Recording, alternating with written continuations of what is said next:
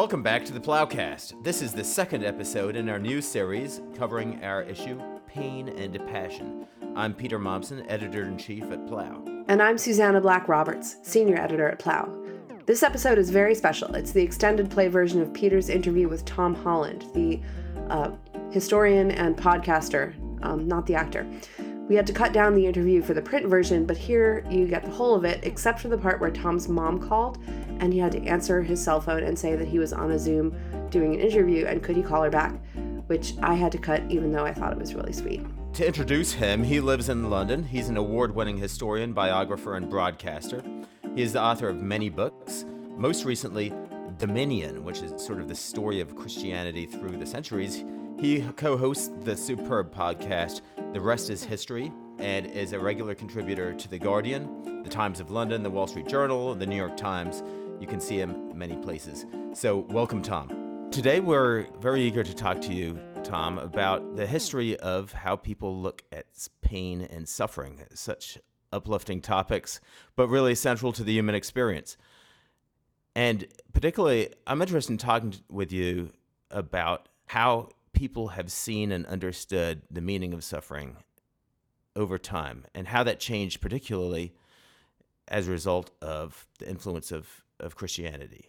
That's obviously one of the big themes in your 2019 book, Dominion, and it's also something that you touch on many episodes of your wonderful podcast, The Rest is History. So to begin with, I thought it would be interesting to contrast two artworks, one from before Christianity and one from afterwards, and see if there's talking about those might cast a little light on what happened when the Christian idea of suffering became part of the cultural landscape. So they're both artworks that are currently in Rome, and you can see them there. One is the sculpture Laocoön. The story is told in the Aeneid of Laocoön and his sons who were swallowed up by serpents, and it'd be great, Tom, if you would tell us the story. And the other is Caravaggio's Crucifixion of Peter. They're both very compelling artworks, even without knowing the stories behind them. They're the types of artworks that kind of grasp at the tourist's collar and make them stand still. You see these, muscular, dramatic figures facing the ultimate moment of suffering and imminent death. And one's from before Christianity, and the other is obviously a Christian artwork. So what happened between the two of these, and what's going on? What does it mean?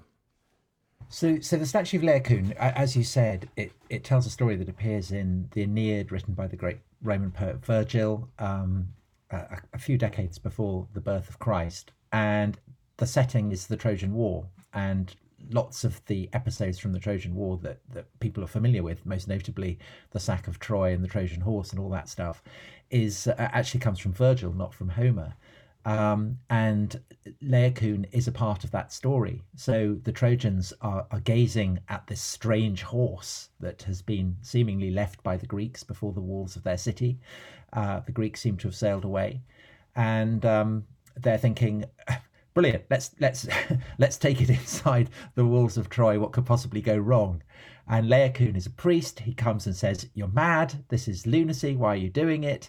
And he reaches for a spear and he hurls it at the side of the horse, and there's this kind of clanging sound, suggestive perhaps that there are men in armor hiding inside it. And at that moment, snakes appear from the sea, coiling, and they come up to Laocoön, who is offering a sacrifice with his sons, and they crush Laocoön in their toils. And this seems to the Trojans an absolute marker that Laocoön, by striking the horse, has committed an offence against the gods, and that this is why the snakes have been sent. But in fact, this isn't the reason the snakes have been sent. This is because Laocoön has done something quite else. And so the snakes are crushing him for a quite different offence. And what you get there is the sense that mortals are the playthings of the gods. And this is an idea that goes right the way back to Homer, and to the Greek understanding of the gods, that human beings are essentially, some may be the favorites of the gods, but there is a controlling destiny that they cannot buck, and that often the gods take pleasure in destroying humans. And that's the sense that Shakespeare actually many centuries later articulates in King Lear, that like flies to wanton boys are we to the gods, they kill us for their sport. And you have that sense in the passage given by Virgil. However, I think it's worth pointing out that Virgil, in his poem, he does have a sense that the fate that is ordained by the gods will ultimately work out for the good, not just of the Roman people, but for the entire world. So the Roman Empire that goes on to be forged by Aeneas, the hero of the Aeneid, who has escaped from burning Troy, in the long run, it's the mission of the God-given mission of the Roman people to overthrow the proud, to spare the weak, and to bring order to the entire limits of the earth. And that perhaps is why, for Christians, Virgil comes to be seen as an almost Christian poet. So there's another poem in which he seems to prophesy the birth of Christ. He foretells that a child will be born imminently, and will bring peace to the entire world. And so that's why Virgil ends up becoming Dante's guide in the Divine Comedy. So Virgil is a kind of interestingly ambivalent poet. And he was seen by Christians in the Middle Ages as a kind of guardian standing on the threshold of the new Christian era. So that statue, the statue of Laocoön, it's interestingly ambivalent. The other artwork you mentioned, the Caravaggio showing the crucifixion of Peter.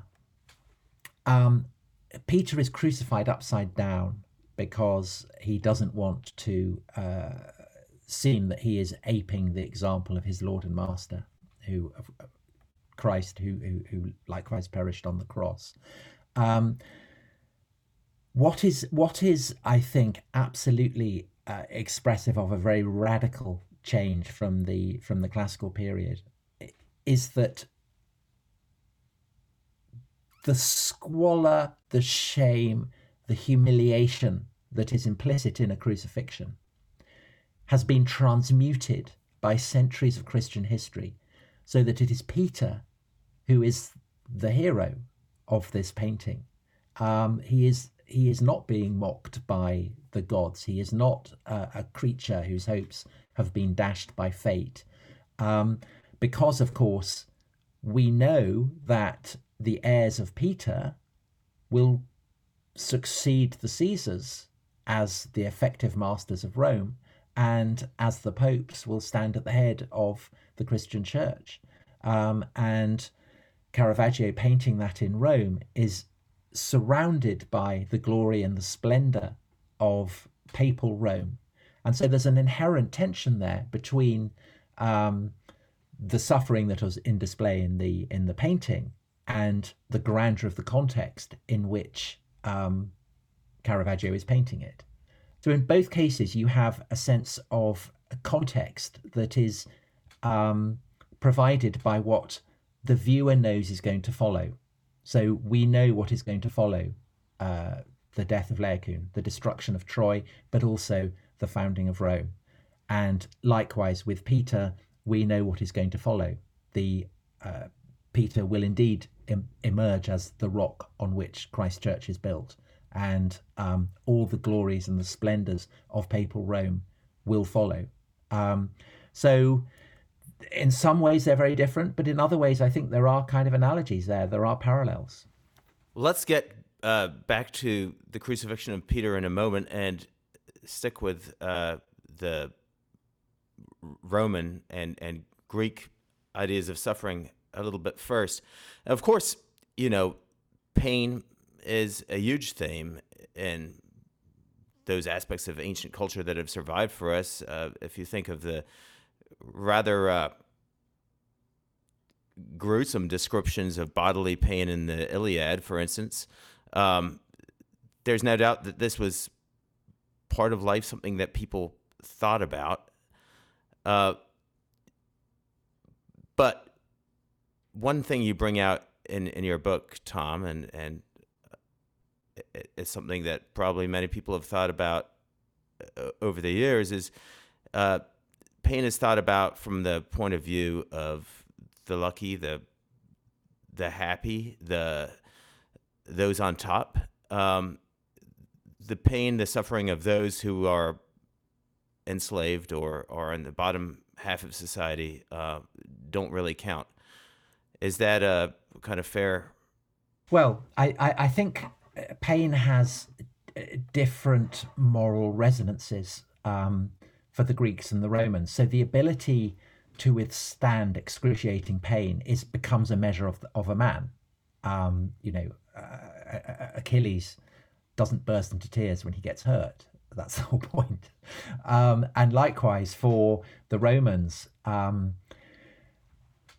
the ability to withstand pain, to withstand excruciating ordeals of agony and blood, again, are the measure not just of an individual, but of the entire citizenship of Rome. So the pages of Livy, when he's writing, so the pages of Livy where he's writing about the early history of Rome are full of examples of this. So classic one is Mucius Scaevola, who he infiltrates an enemy camp, is captured, is told to reveal what he knows, and as a marker of his contempt for that, he thrusts his hand into the fire until it's consumed, and he doesn't once let out a hint of pain or agony.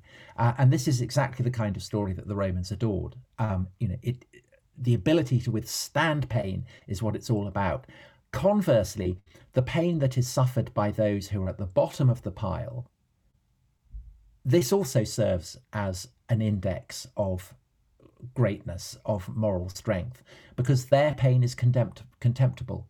And so the pain that is suffered, say, by a slave who is nailed to a cross is humiliating, is pathetic, is contemptible. No one admires the pain that is suffered by a slave on a cross, because there is elevated pain and there is servile pain, and the servile pain is to be mocked and despised. The pain that is endured by a hero becomes the measure of a hero. Let's talk a little bit more about crucifixion in the ancient world, because this is obviously central to what we're going to be talking about in this interview later. Why is it impossible to imagine, from the Roman point of view, why is it impossible to imagine suffering on the cross to be a triumphal kind of pain? Because the whole point of it is to humiliate and degrade. It is the punishment that is seen by the Romans as paradigmatically suited to a rebellious slave.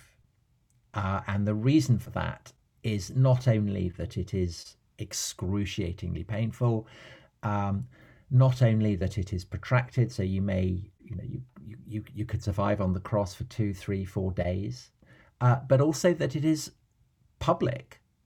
You are up there like a piece of meat, either nailed or roped or suspended or impaled on a piece of wood, on a tree, and your sufferings are objects of public ridicule. There's nothing you can do to brush away the birds who might peck out your eyes or attack your genitals. There's nothing you can do to stop people from watching your gasps and your heaving breath as you struggle to lift yourself up so that you can gasp for air.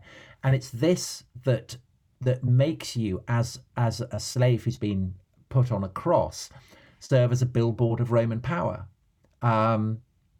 So the famous example of that is, which will be familiar to everyone who's seen Kirk Douglas as Spartacus, is when the Roman general Crassus, having defeated Spartacus's slave rebellion, takes the captives, puts up crosses along the entire line of the Appian Way, the great road that leads south from Rome to the heel of Italy, and put slaves along the entire length. And these are billboards advertising both Roman power and Crassus's achievement in suppressing the slave rebellion. And likewise out in the provinces, where there's this kind of assumption that if a defeated enemy have submitted to Roman rule, then essentially they have taken on the character of slaves, and therefore anyone who rebels against Roman rule is effectively a slave. This is also the penalty that is visited on rebels against Roman rule out in the provinces, and that is the fate that is suffered by Jesus. He is crucified as a rebel against Roman power, as the titulus, the board on his head that is affixed on the orders of Pilate says. He is punished because he is the King of the Jews, and there can be no King of the Jews in a Roman province. It's interesting, as you point out, that the Romans themselves were quite hesitant to speak too much about crucifixion. Yeah, they found it sordid, unpleasant, and so even as they used crucified slaves as a way to rub the noses of, slaves, provincials, whatever, in the penalties of what rebellion would be. So at the same time, they felt that it was kind of beneath them to represent it in art, even to kind of write about it, which is why actually the only records that we have, the detailed accounts of the process that led to crucifixion are the four that we get in the Gospels. We do have accounts. So there's an account by Josephus, the Judean writer, who describes the terrible Judean revolt against Rome, the destruction of Jerusalem, and he describes how Titus, the Roman general, before the walls of Jerusalem to try and intimidate the rebels, the soldiers crucify vast numbers of captives, and they do it in a whole range of different ways. But he doesn't describe what what it is like to be sentenced to that, what the process is, how long you might spend on the cross, what happens to the body once the person is dead. It's only in the Gospels that we get that, and they, of course, are not writing as Romans. Josephus even tried to rescue some of his friends, didn't he? Yeah, so he secures permission from Titus for one of his friends to be brought down, but it's very telling, I think, that the friend dies anyway. That gives you some sense of the horrors that are suffered on the cross. So this gives us some sense of why the first Christians were also hesitant in speaking about the cross, it seems, right? They spoke about the scandal of the cross. They were aware that it wasn't intuitive, that someone who had died this way. Yeah, the first person who describes it as a scandal is, of course, the author of the earliest Christian text that we have, namely St. Paul, and he says absolutely that this, it's a stumbling block to the Judeans, to the Jews, but to everyone else, to the Gentiles, to the Greeks, to the Romans, it's a scandal, and he understands that. And I think there's a sense in which his letters are, you're kind of hearing him thinking aloud as he wrestles with the implications of the fact that Christ suffered this, and everything that he's writing is an attempt to say how this could be. It's upended his expectations of God's plan so radically that he can never kind of arrive at, I think, a stable sense of exactly what it means. And I think that although Paul absolutely recognizes the fact that Jesus was crucified lies at the heart of everything that Jesus' mission is, and therefore how he relates to God's plan, what is happening, the very character of the world, the very character of God, the very nature of God's relationship to humanity, everything has been upended by this. So the cross is absolutely at the heart of everything that Paul's writing about. But at the same time, there is a kind of, an embarrassment about it, because it is the most shocking thing imaginable, which is the kind of the point. And I think that you see that throughout all the early Christian writings. So going into the 2nd century, you have Christian writers who seem embarrassed and reluctant to talk about it. Into the 3rd century as well, you have this is an attack point for critics of Christianity to talk about Jesus as someone who suffered death. Both pagan and Jewish. They return again and again to this. And even once Constantine has converted and the Roman Empire starts its process of becoming largely Christian, there is a reluctance to portray Jesus on the cross. So one of the earliest portrayals of it by a Christian is an ivory in the British Museum that was done in the early 5th century. So that's a century after Constantine's conversion. And it shows him basically as an athlete. He's nailed to the cross, but he's looking unbelievably buff. He's kind of honed and lean and muscular. And he's got the loincloth of an Olympic athlete on. And his expression is absolutely kind of calm and dignified. And that's a tradition that certainly in the Orthodox world is one that persists throughout the centuries, right the way up into the present. There's a reluctance to dwell on the sufferings, the physical agonies, and that is one that tradition. This is the tradition that will culminate in the painting of Caravaggio that we began with. That's one that's much more specific to Latin Christendom, for I think for very interesting reasons. So let's talk about the Caravaggio, the crucifixion of Peter, because of course this is one portrayal of many Christian portrayals of martyrdom, where the instruments of death become a sign of triumph, right? Right. You only have to think of the Sistine Chapel and the portrayal of the saints in heaven at the Last Judgment. Bartholomew with his flayed skin, Lawrence with his gridiron, etc. What's going on there? Well, all these sufferings, the sufferings of the martyrs, they have value because it's an imitatio Christi, because it's an imitation of Christ. As Paul says, if this, without the example of Christ, without the fact that he rose from the dead, it would all be madness. It would all be folly. It would have no significance. Suffering would simply be suffering. But because Christ has provided this model of suffering and triumph over suffering, therefore those who follow him can share in it. And so at the back of the portrayal of the saints, including the martyrdom of St. Peter, is always the image of Christ on the cross. So I think that to understand why Caravaggio is painting St. Peter in the way that he is, as someone who is, it's a very vivid, very realist portrayal. This is an old man. He is clearly suffering. This is not a portrayal of him in the way that Christ was portrayed in that 5th century ivory. This is not, he's not looking a figure of dignity. He is properly suffering. And that stands in the line of the portrayal of Christ as suffering. And that's something that emerges in Latin Christendom around the year of the millennium. It's around the year 1000 that you start to get portrayals of Christ in his full suffering on the cross. So just before the year 1000, there is a crucifix is sculpted showing him dead on the cross.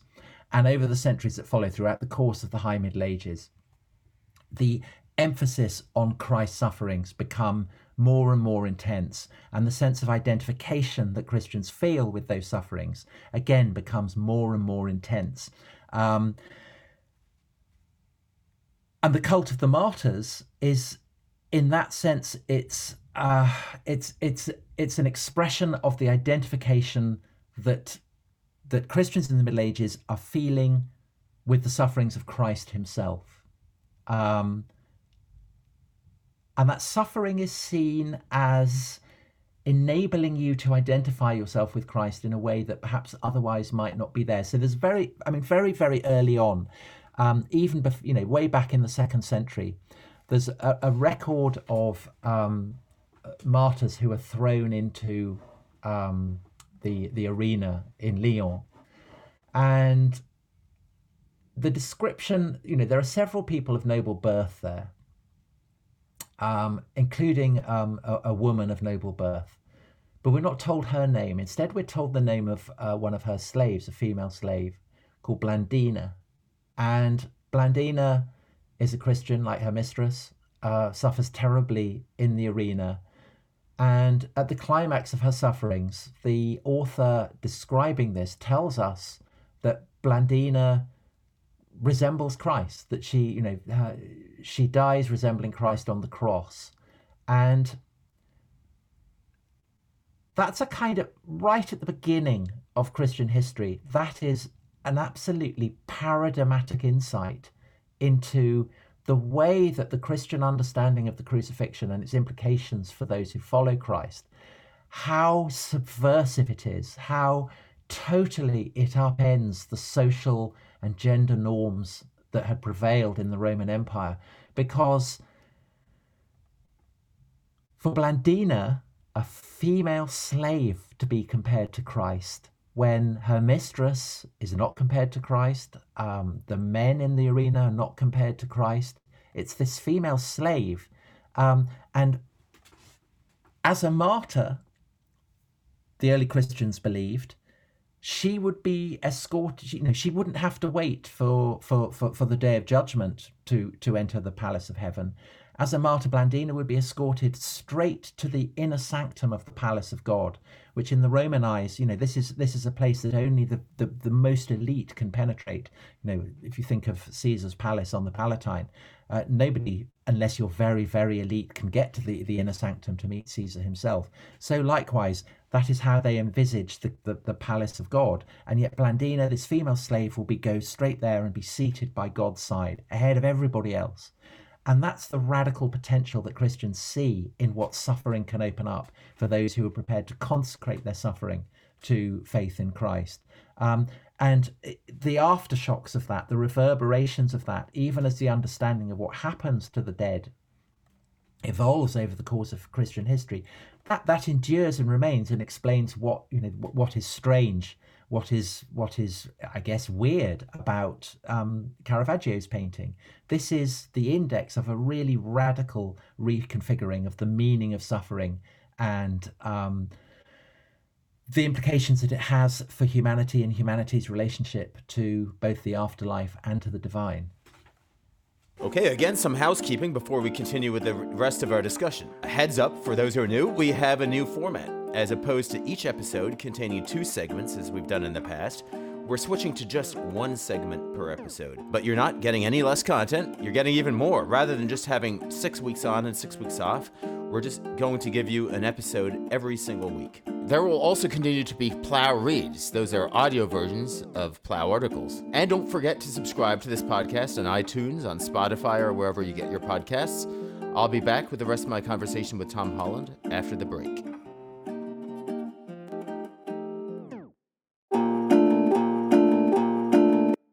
And to, at least in its better moments, Christianity's also reconfigured how people think about people who are lower down the scale. Of course, because the last shall be first. I believe you spent years studying, for instance, ancient Sparta, Julius Caesar.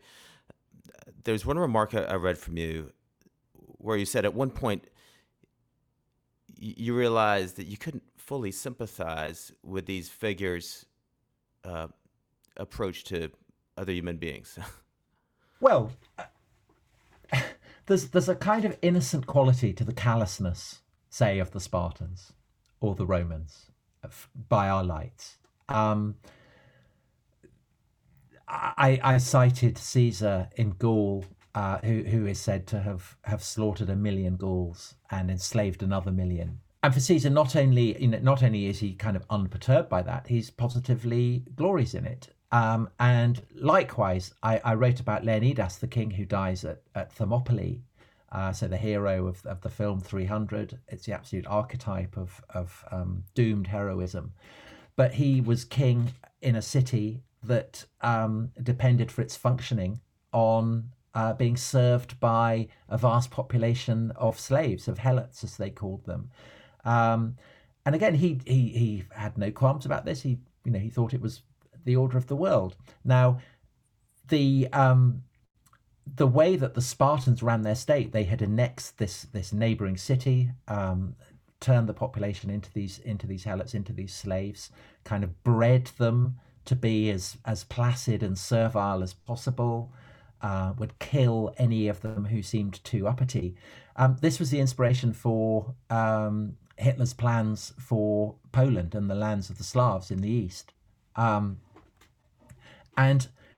of course, the Third Reich to us is the absolute embodiment of evil, perhaps in a way that Sparta isn't. And I think the reason for that is that the Third Reich stands in the context of a Christian civilization for whom the absolute contempt for the suffering of others is seen as unforgivable. It's seen as an offense against the shared humanity that we all have. Whereas for the Spartans, they didn't have that context. And so I think that may be why we judge the Spartans less harshly than we judge the Nazis. Of course, not everyone's been a fan of this radical change you've described. Friedrich Nietzsche, famously referred to Christian approach to morality in general, but specifically to the question of the suffering of the non-Übermenschen as slave morality. The assumption that we should take the side of history's underdogs struck him as contemptible, contemptible. As weak. Yeah. Mm-hmm. So he refers to the blonde beast being gelded and neutered by Christianity. He gets taken from the forest and made into a monk or whatever. And that, of course, was that idea, the idea that Christianity was a kind of sapping of the pre-Christian world, a neutering of the pagan virtues of heroism and strength and power and indeed cruelty, was hugely influential on the Nazis. And fascism, in a way, was, as its name suggests, it derives from the birch rods and the axes borne by the bodyguards of Roman magistrates. It was a conscious attempt to roll back the centuries of Christian history and return to that kind of primal ferocity and an emphasis on glory and power that the fascists saw the Greeks and the Romans embodying, while simultaneously embodying everything that was modern and new and gleaming. So planes, tanks, jets, whatever. And it's that fusion of the pre-Christian and the post-Christian that was the absolute essence of fascism. And I'm sure,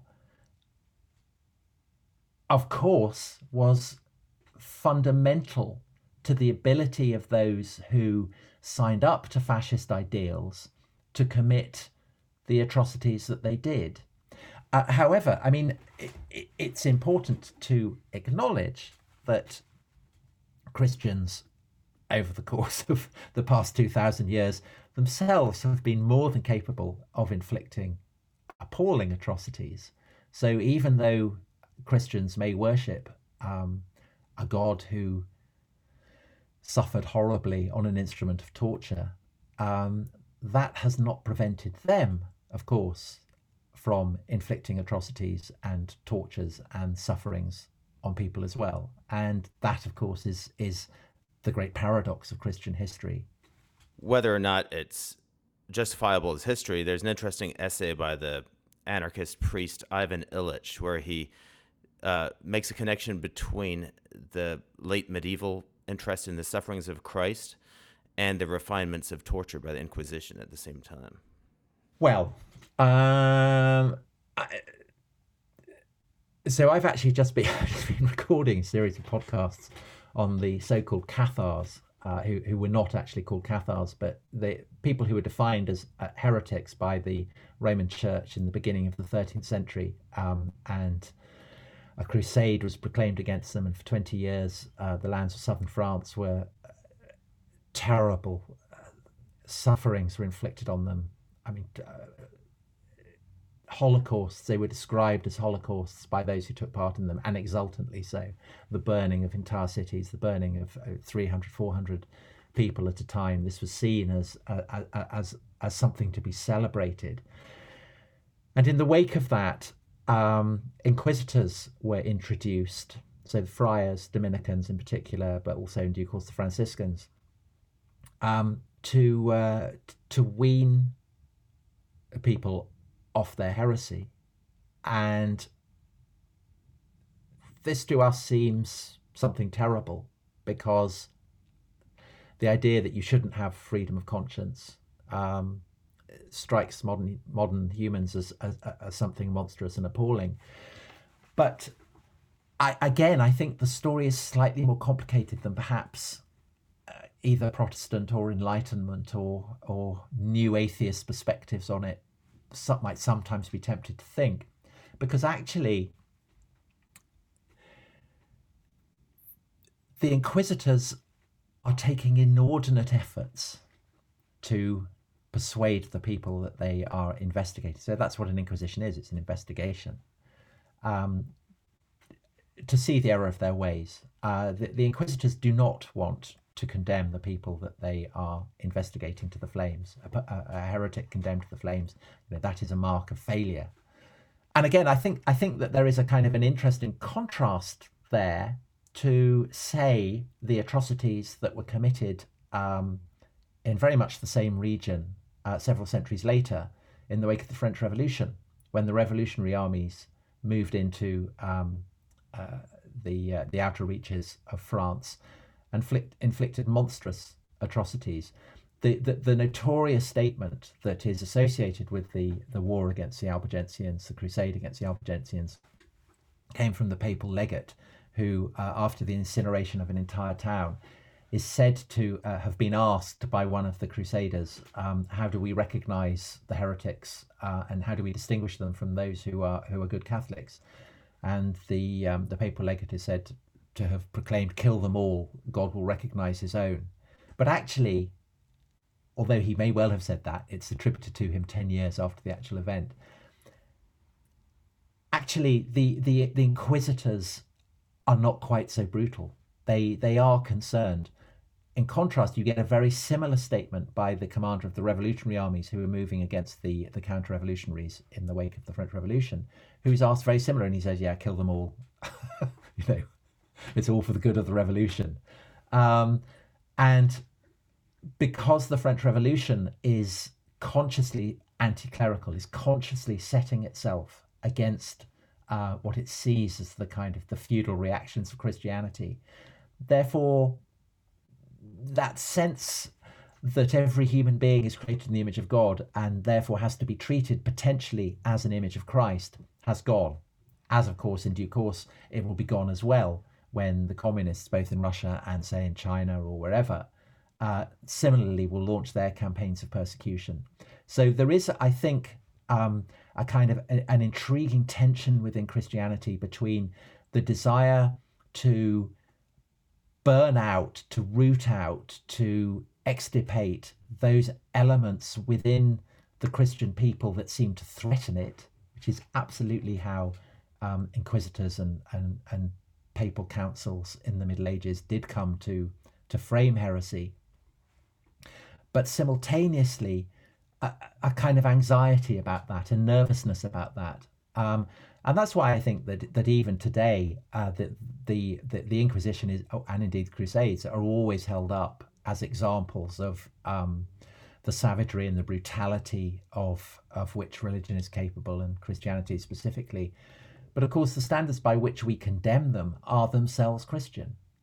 The revolutionary wars in the wake of the French Revolution, and still more the mass killings of the communists in the 20th century, were wholly without such inhibitions. They wholly lacked the framing that Christianity had provided, even as they are driven by deeply Christian kind of motives, a desire to see that the last shall be first and the first shall be last, to kind of bring a secular equivalent of the New Jerusalem to birth on earth. So all these kind of the tension between the desire to bring about what is to uplift the poor, the suffering, the weak, and to downcast the strong, which is such a kind of important part of revolutionary motives since the French Revolution. That's clearly driven from a kind of Christian impetus, but at the same time, the fact that the revolutionaries themselves discard doctrinal Christianity enables them to force it through with a degree of brutality that even the Inquisition at its very worst was reluctant to invoke. As someone growing up in an Anabaptist community, one of the things you're kind of raised with is the story of the early Anabaptist martyrs from the 1500s. And of course, the persecution of the Anabaptists at that time by Catholic and Protestant authorities was quite brutal. But what always struck me was two things. Number one, as you were just saying, the fact that right up until the moment of execution, those being executed were being urged to recant, and in most cases would have gotten off pretty close to free had they done so. The other is the fact that there were some cases of women who were pregnant, condemned to execution. In those cases, the executioners would wait till the baby was born. There's a kind of solicitude in the midst of the ferocity that always kind of struck me. Yeah, but I think it's an inherent tension within Christianity. It's kind of the idea that you have to be cruel to be kind is kind of there right from the beginning. Paul says that there are no Jew or Greek in Christ, but the Jews notoriously don't want to have their distinctiveness dissolved into a kind of universal brotherhood. And so right from the beginning, Christians are uncertain how they should respond to that repudiation. And the Jews, for 2,000 tragic years, have been the objects of incredible displays of Christian cruelty. So likewise have pagans, have Muslims, and over the course of the High Middle Ages, heretics as well. And what you do with people who reject the Christian message is, it's an excruciating dilemma that has worried and perturbed Christians over the course of history, and to which there have been many different answers. And some have argued the cause of a complete tolerance. Others have said no. If we allow Christianity itself to be corrupted and destroyed, then how does that serve God's message? And so, in turn, perhaps that justifies persecution. But it's been an enduring problem, and I think that it's an enduring problem for the liberal society as well that has emerged from Christendom. What do you do with illiberal people? What do you do with in a democracy with people who reject democracy? It's an enduring problem. Let's return to just looking at how these Christian ideas of suffering have influenced people through history. And I thought it would be fun as we conclude this interview to look at a few specific figures through this lens. I don't know if you have any favorites you want to go for, Tom. Otherwise, I could just throw a few names at you.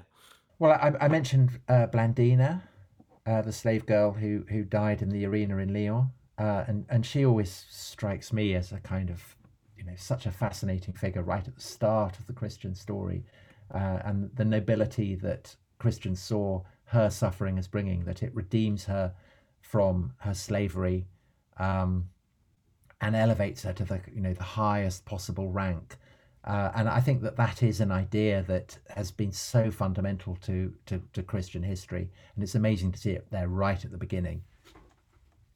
And you have others who take that idea, who don't suffer martyrdom, but apply, that same kind of lesson in other ways. One person who has always struck me as especially impressive from the Middle Ages is Elizabeth of Hungary, who yeah. I lived in the area where she near the Wartburg for about 7 years. And so she always really impressed me. There's a kind of gruesome relic of her, I believe, in the church there. But it's a type of story that really doesn't make a lot of sense No, without not at all. So without that Christian frame. yeah, so she is of royal birth. We're talking early 13th century, so pretty much the same time as the Albigensian Crusade.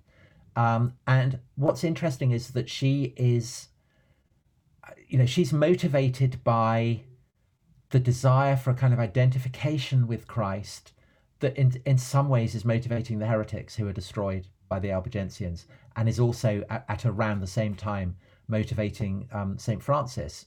And what's so interesting about this period of history is that the yearning to identify with and emulate the sufferings of Christ on occasion is branded by the church as heresy, and on other occasions is saluted by them as the behavior of saints. So Francis of Assisi becomes a saint, and so does Elizabeth of Hungary, and she does so as a person of high birth, royal birth, who nevertheless is anxious, I think. She bears in mind that the first shall be last, and so she kind of casts herself down. She humiliates herself. She humbles herself. She has a very brutal instructor who flogs her and who tells her to go and work in a hospital, basically as a kind of the lowest kind of orderly. Not even as a nurse, as a kind of working in the kitchen, hugging lepers with their sores to her breast, mopping their brow. And you're right that kind of behavior would have made no sense at all to anyone before the Christian period, at all. And in case people listening or reading this today think, well, that sounds pathological. She sounds absolutely insane. She is very clearly, I think, a precursor of all kinds of movements that are current today. So one of the things that marks Elizabeth out is that she refuses to eat food that comes from her husband's peasantry, that have kind of been extorted from them. She will only eat food that has been ethically sourced, if you want to put it like that. And so today, if you're vegetarian or you're worried about where the things that you're buying in shops come from, you are the heir of Elizabeth.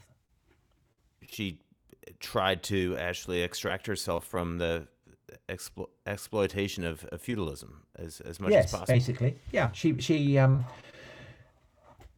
I suppose rather in the way today that people reject capitalism, that they see it as so inherently exploitative that to participate in it is to be complicit. So similarly, Elizabeth saw feudalism in much the same way. That's what she was trying to escape, and she was escaping towards the suffering Christ. She felt that she was beckoned by the suffering Christ, and you can see why, for the medieval authorities, this kind of approach would be troubling, would seem dangerous. And why, Elizabeth and Francis of Assisi become saints. Others die for it. Others perish for it. That kind of embrace of suffering, rejection of the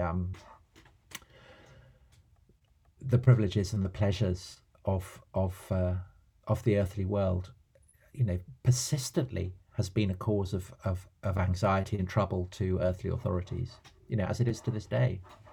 Looking back at a Francis of Assisi or Elizabeth of Hungary, who are both canonized, you can kind of think it was a safe, pious path. But as you say, there were others who were viewed as though threatening, that they were actually persecuted, right? So in all ways, there was no guarantees for somebody like Elizabeth that she would be honored after her death as well. I think her royal status actually helped her. So she was privileged in her embrace of a lack of privilege, if you like, rather in the way that if you're a graduate, the son of highly high-earning, high-achieving parents and you, I don't know, do some environmental protest, you're likelier to get off than if you're, from the streets. Well, while we're talking about royalty, let's look at one final figure, also a woman, who died last year, Queen Elizabeth II, who, of course, did not give away all her wealth or serve in a hospital. But this struck me there's something about her life that is only explicable from a Christian lens, an embrace of many things that were actually quite unpleasant. Yeah, I mean, it might sound ridiculous to say that the Queen, who was one of the richest people in the world, we're deliberately being a bit ridiculous here. Yeah, that her life was one of suffering. I mean, I think if boredom is suffering, and that was quite an existential theme, wasn't it, in the 20th century? The idea that the worst suffering is boredom. You could make the case that the Queen actually suffered quite a lot because she led quite a boring life. I mean, she was she felt herself wedded to it, and she absolutely did so as a Christian. For her coronation oaths were a kind of sacrament. I mean, not a kind of, they were a sacrament. She'd been anointed by God and she had been wedded to her role. And she felt that very, very powerfully, very strongly. Every Christmas, she would broadcast a message in Britain. And it was noticeable that over the course of her life, the older she got, the more overtly Christian that message became. And in many ways, I think she was one of the most impressive spokespeople for Christianity in contemporary Britain. And there was never any question that she would ever abdicate, that she would kind of wind down, that she would hand over to a younger man, because she felt that she'd taken the coronation oath and she had to hold to it. Now, I can imagine all kinds of people in America snorting at the idea that monarchy is a kind of suffering, but I think perhaps to a degree it is actually.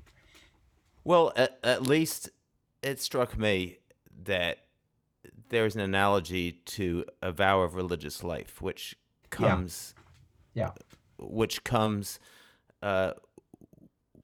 perhaps suffering's a big word, but certainly self-abnegation. I think when she died, the rituals and the ceremony that for a fortnight in Britain accompanied her, the obsequies, I think lots of people found themselves surprised by how moved they were. Britain is a very, very secular society, kind of in some ways an aggressively secular society.